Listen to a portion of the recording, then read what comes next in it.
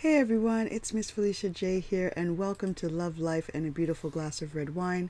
This is the chapter by chapter episode. I started this podcast because of my sons and the questions that they asked me and the profound conversations that ensued as a result. I wanted to add to broadening their minds, so I suggested that they read some of the books that I love to read and interest me. Well, that didn't quite work out as well as I had planned, so I came up with the idea of a podcast, reading the books that I love, heard about, wanted to read, etc., etc. So here I am reading the books that I feel will inspire my sons, the rest of my children, you, and of course myself. If you have a suggestion, email me at chapterbychapter256@gmail.com, or you can put it in the comment section on my Instagram at chapterbychapter256, and I'll put it on the reading list. This episode, we are starting a new book, and it's by James Baldwin, and it's called The Fire Next Time. So, before we begin, let's not forget our drink. I love to have a beautiful drink, and now I've got this beautiful blanket that I'm going to have to show you all.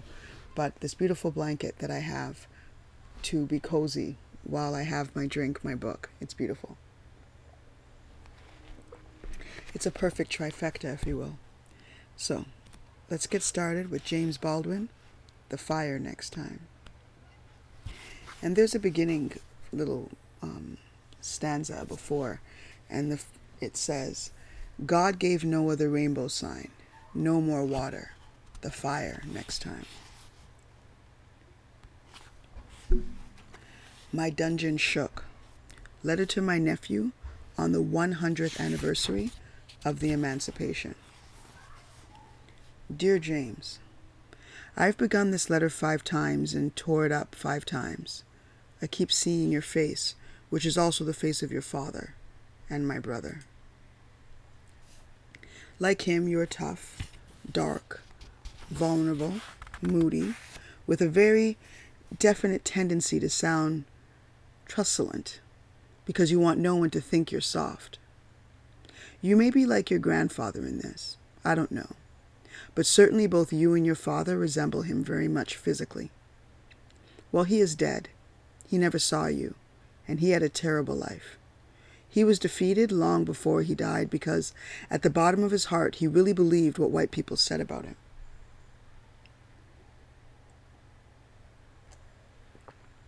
This is one of the reasons that he became so holy. I am sure that your father has told you something about all that. Neither you nor your father exhibit any tendency towards holiness. You really are of another era. Part of what happened when the Negro left the land and came into what the late E. Franklin Frazier called the cities of destruction.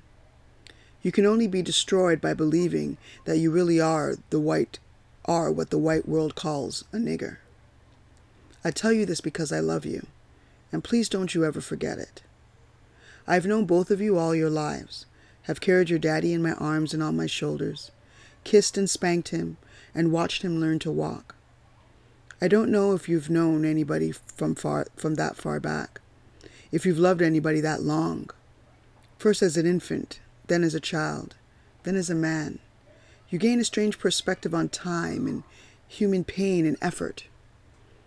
Other people cannot see what I see whenever I look into your father's face. For behind your father's face, as it is today, are all those other faces which were his. Let him laugh, and I see a cellar your father does not remember, and a house he does not remember. And I hear in his present laughter his laughter as a child. Let him curse, and I remember him falling down the cellar steps and howling, and I remember with pain his tears, which my hand or your grandmother's so easily wiped away. But no one's hand can wipe away those tears he sheds invisibly today, which one hears in his laughter and in his speech and in his songs. I know what the world has done to my brother, and how narrowly he has survived it.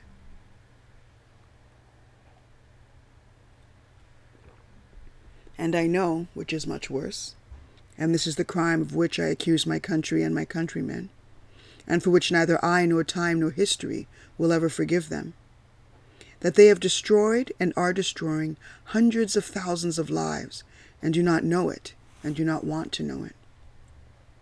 One can be, indeed, one must strive to become, tough and philosophical concerning destruction and death. For this is what most of mankind has been best at since we have heard of man. But remember, most of mankind is not all mankind. But it is not permissible that the authors of devastation should also be innocent. It is the innocence which constitutes the crime. Now, my dear namesake, these innocent and well-meaning people, your countrymen, have caused you to be born under conditions not very far removed from those described for us by Charles Dickens in the London of more than 100 years ago. I hear the chorus of the innocent screaming, "No, this is not true. How bitter you are!" But I am writing this letter to you to try to tell you something about how to handle them. For most of them do not know yet that you exist. I know the conditions under which you were born, for I was there. Your countrymen were not there and haven't made it yet. Your grandmother was also there, and no one has ever accused her of being bitter. I suggest that the innocents check with her. She isn't hard to find. Your countrymen don't know that she exists either, though she has been working for them all their lives. All their lives. Well, you were born, here you came, something like 15 years ago. And though your father and mother and grandmother, looking about the streets through which they were carrying you, staring at the walls into which they brought you, had every reason to be heavy-hearted, yet they were not. For here you were, Big James, named for me. You were a big baby. I was not. Here you were, to be loved. To be loved, baby, hard at once and forever, to strengthen you against the loveless world. Remember that I know how black it looks today, for you. It looked bad that day too. Yes, we were trembling. We have not stopped trembling yet. But if we had not loved each other, none of us would have survived. And now you must survive because we love you, and for the sake of your children and your children's children. This innocent country set you down in a ghetto in which, in fact, it intended that you should perish. Let me spell out precisely what I meant by that, for the heart of the matter is here, and the root of my dispute with my country. You were born where you were born, and faced the future that you faced because you were black, and for no other reason. The limits of your ambition were, thus expected, to be set forever. You were born into a society which spelled out with brutal clarity, and is in as many ways as possible, that you were a worthless human being. You were not expected to aspire to excellence. You were expected to make peace with mediocrity. Wherever you have turned, James, in your short time on this earth, you have been told where you could go and what you could do, and how you could do it, and where you could live and whom you could marry. I know your countrymen do not agree with me about this, and I hear them saying, "You exaggerate." They do not know Harlem, and I do. So do you. Take no one's word for anything, including mine, but trust your experience. Know whence you came. If you know whence you came, there is really no limit to where you can go. The details and symbols of your life have been deliberately constructed to make you believe what white people say about you. Please try to remember that what they believe, as well as what they do, and cause you to endure, does not testify to your inferiority, but to their inhumanity and fear. Please try to be clear, dear James, through the storm which rages about your youthful head today, about the reality which lies behind the words acceptance and integration. There is no reason for you to try to become like white people, and there is no basis whatever for their impertinent assumption that they must accept you. The really terrible thing, old buddy, is that you must accept them. And I mean that very seriously. You must accept them, and accept them with love, for these innocent people have no other hope. They are, in effect, still trapped in a history which they do not understand, and until they understand it, they cannot be released from it. They've had to believe for many years, and for innumerable reasons, that black men are inferior to white men. Many of them indeed know better, but, as you will discover, People find it very difficult to act on what they know. To act is to be committed, and to be committed is to be in danger. In this case, the danger in the minds of most white Americans is the loss of their identity. Try to imagine how you would feel if you woke up one morning to find the sun shining and all the stars aflame. You would be frightened because it is out of the order of nature. Any upheaval in the universe is terrifying because it so profoundly attacks one's sense of one's own reality. While the black man has functioned in the white man's world as a fixed star, as an immovable pillar, and as he moves out of his place, heaven and earth are shaken to its foundations. You don't be afraid. I said that it was intended that you should perish in the ghetto. Perish by never being allowed to go beyond the white man's definition, by never being allowed to spell your proper name. You have, and many of us have, defeated this intention, and by a terrible law, a terrible paradox, those innocents who believed that your imprisonment made them safe are losing their grip of reality. But these men are your brothers, your lost younger brothers, and if the word integration means anything, this is what it means: that we, with love, shall force our brothers to see themselves as they are, to cease fleeing from reality and begin to change it. For this is your home, my friend. Do not be driven from it. Great men have done great things here and will again. And we can make America what America must become. It will be hard, James. But you come from a sturdy peasant stock. Men who picked cotton and dammed rivers and built railroads. And in the teeth of the most terrifying odds, achieved an unassailable and monumental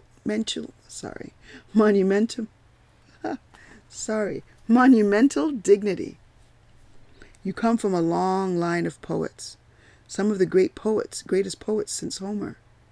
One of them said, "The very time I thought I was lost, my dungeon shook and my chains fell." You know, and I know, that the country is celebrating 100 years of freedom, 100 years too soon. We cannot be free until they are free. God bless you, James, and Godspeed. Your uncle, James. The next part is called Down at the Cross. Letter from a region in my mind. Take up the white man's burden. Ye dare not stoop too less, nor call too loud on freedom to cloak your weariness. But all ye cry or whisper, but all ye leave or do, the silent, sullen peoples shall weigh your gods in you. That's by Kipling. Down at the cross where my Savior died, down where for cleansing from sin I cried, there to my heart was the blood applied, singing glory to his name. That's a hymn. I underwent during the summer that I became 14 a prolonged religious crisis.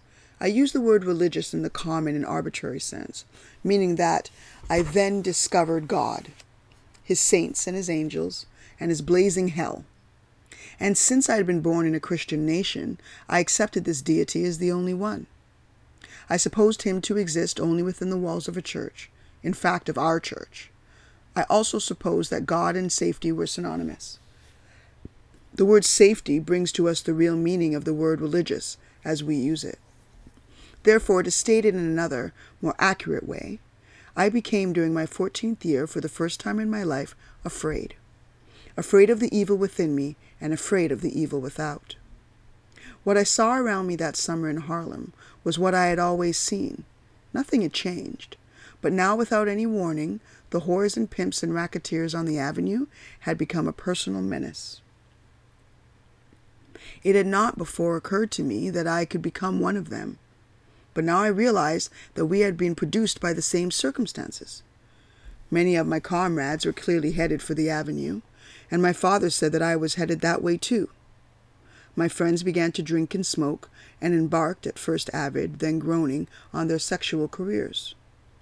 Girls only slightly older than I was, who sang in the choir or taught Sunday school, the children of holy parents, underwent before my eyes their incredible metamorphosis, of which the most bewildering aspect was not their budding breasts or their rounding behinds, but something deeper and more subtle in their eyes, their heat, their odor, and the inflection of their voices.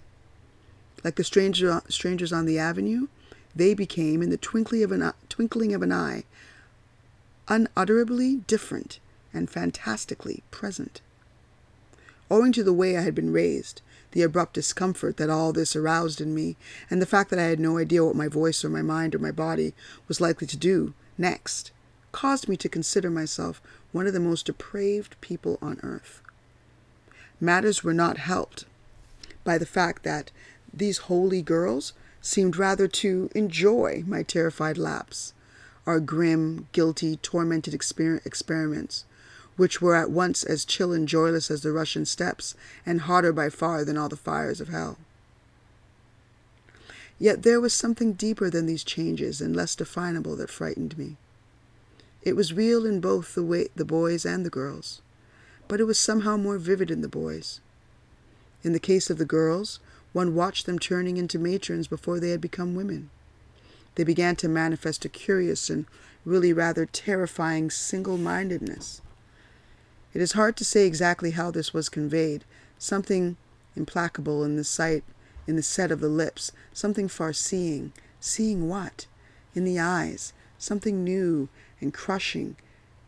Determination in the walk, something peremptory in the voice. They did not tease us, the boys, anymore. They reprimanded us sharply, saying, "You better be thinking about your soul." For the girls also saw the evidence on the avenue, knew what the price would be, for them, of one misstep. Knew that they had to be protected, and that we were the only protection there was. They understood that they must act as God's decoys, saving the souls of the boys for Jesus and binding the bodies of the boys in marriage. For this was the beginning of our burning time. And it is better, said St. Paul, who elsewhere with the most unusual and stunning exactness described himself as a wretched man, to marry than to burn. And I began to feel in the boys a curious, weary, bewildered despair, as though they were now settling in for the long, hard winter of life. I did not know then what it was that I was reacting to. I put it to myself that they were letting themselves go, in the same way that the girls were destined to gain as much weight as their mothers. The boys, it was clear, would rise no higher than their fathers. School began to reveal itself, therefore, as a child's game that one could not win, and boys dropped out of school and went to work. My father wanted me to do the same. I refused, even though I no longer had any illusions about what an education could do for me. I had already encountered too many college graduate handymen. My friends were now downtown, busy, as they put it, fighting the man. They began to care less about the way they looked, the way they dressed, the things they did. Presently one found them in 2s and 3s and 4s in a hallway sharing a jug of wine or a bottle of whiskey, talking, cursing, fighting, sometimes weeping, lost and unable to say what it was that oppressed them, except that they knew it was the man, the white man. And there seemed to be no way whatever to remove this cloud that stood between them and the sun, between them and love and life and power, between them and whatever it is that they wanted. One did not have to be very bright to realize how little one could do to change one's situation. One did not have to be abnormally sensitive to be worn down to a cutting edge by the incessant and gratuitous humiliation and danger one encountered every day, every working day, all day long. The humiliation did not apply merely to working days or workers. I was 13 and was crossing Fifth Avenue on my way to 42nd Street Library. And the cop in the middle of the street muttered as I passed him, "Why don't you niggers stay uptown where you belong?" When I was 10 and didn't look, certainly any older, 2 policemen amused themselves at me by frisking me, making comic and terrifying speculations concerning my ancestry and probable sexual prowess, and for good measure, leaving me flat on my back in one of the Harlem's empty lots. Just before and then during the Second World War, many of my friends fled into the service, all to be changed there, and rarely for the better, many to be ruined, and many to die. Others fled to other states and cities, that is, to other ghettos. Some went on wine or whiskey or the needle, and are still on it, and others, like me, fled into the church. For the wages of sin were visible everywhere, in every wine-stained and urine-splashed hallway, in every clanging ambulance bell, in every scar on the face of the pimps and their whores, in every helpless newborn baby being brought into this danger, in every knife and pistol fight on the avenue, and in every disastrous bulletin, a cousin, mother of 6, suddenly gone mad, a child parceled out here and there, an indestructible aunt rewarded for years of hard labor by a slow, agonizing death in a small, terrible room. Someone's bright son blown into eternity by his own hand. Another turned robber and carried off to jail. It was a summer of dreadful speculations and discoveries, of which these were not the worst. Crime became real, for example, for the first time, not as a possibility, but as the possibility. One would never defeat one's circumstances by working and saving one's pennies. One would never by working acquire that many pennies, and besides, the social treatment accorded even the most successful Negroes proved that one needed, in order to be free, something more than a bank account. One needed a handle, a lever, a means of inspiring fear.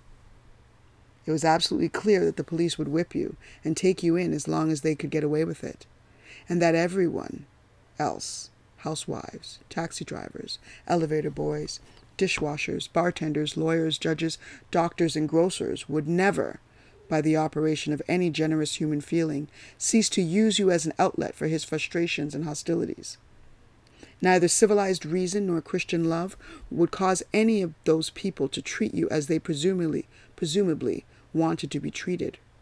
Only the fear of your power to retaliate would cause them to do that, or to seem to do it, which was, and is, good enough. There appears to be a vast amount of confusion on this point, but I do not know many Negroes who are eager to be accepted by white people, still less to be loved by them.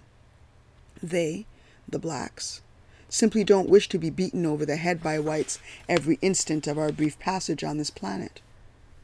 White people in this country will have quite enough to do in learning how to accept and love themselves and each other, and when they have achieved this, which will not be tomorrow, and may very well be never, the Negro problem will no longer exist, for it will no longer be needed. People were more advantageously placed than we in Harlem were, and are. Will no doubt find the psychology in the view of human nature sketched above dismal and shocking in the extreme. But the Negro's experience of the white world cannot possibly create in him any respect for the standards by which the white world claims to live. His own condition is overwhelmingly proof that white people do not live by these standards. Negro servants have been smuggling odds and ends out of white homes for generations, and white people have been delighted to have them do it, because it has assuaged a dim guilt and testified to the intrinsic superiority of white people. Even the most doltish and servile Negro could scarcely fail to be impressed by the disparity between his situation and that of the people for whom he worked. Negroes who were neither doltish nor servile did not feel that they were doing anything wrong when they robbed white people. In spite of the Puritan Yankee equation of virtue with well-being, Negroes had excellent reasons for doubting that money was made or kept by any very striking adherence to the Christian virtues. It certainly did not work that way for black Christians. In any case, white people, who had robbed black people of their liberty and who had profited from this theft every hour that they lived, had no moral ground on which to stand. They had the judges, the juries, the shotguns, the law, in a word, power. But it was a criminal power, to be feared but not respected, and to be outwitted in any way whatever. And those virtues preached but not practiced by the white world were merely another means of holding Negroes in subjection. It turned out then that summer that the moral barriers that I had supposed to exist between me and the dangers of a criminal career were so tenuous as to be nearly non-existent. I certainly could not discover any principled reason for not becoming a criminal, and it is not my poor, God-fearing parents who are to be indicted for the lack, but this society. I was icily determined, more determined, really, than I then knew, never to make my peace with the ghetto, but to die and go to hell before I would let any white man spit on me, before I would accept my place in this republic. I did not intend to allow the white people of this country to tell me who I was and limit me in that way, and polish me off that way. And yet, of course, at the same time, I was being spat on and defined and described and limited, and could have been polished off with no effort whatsoever.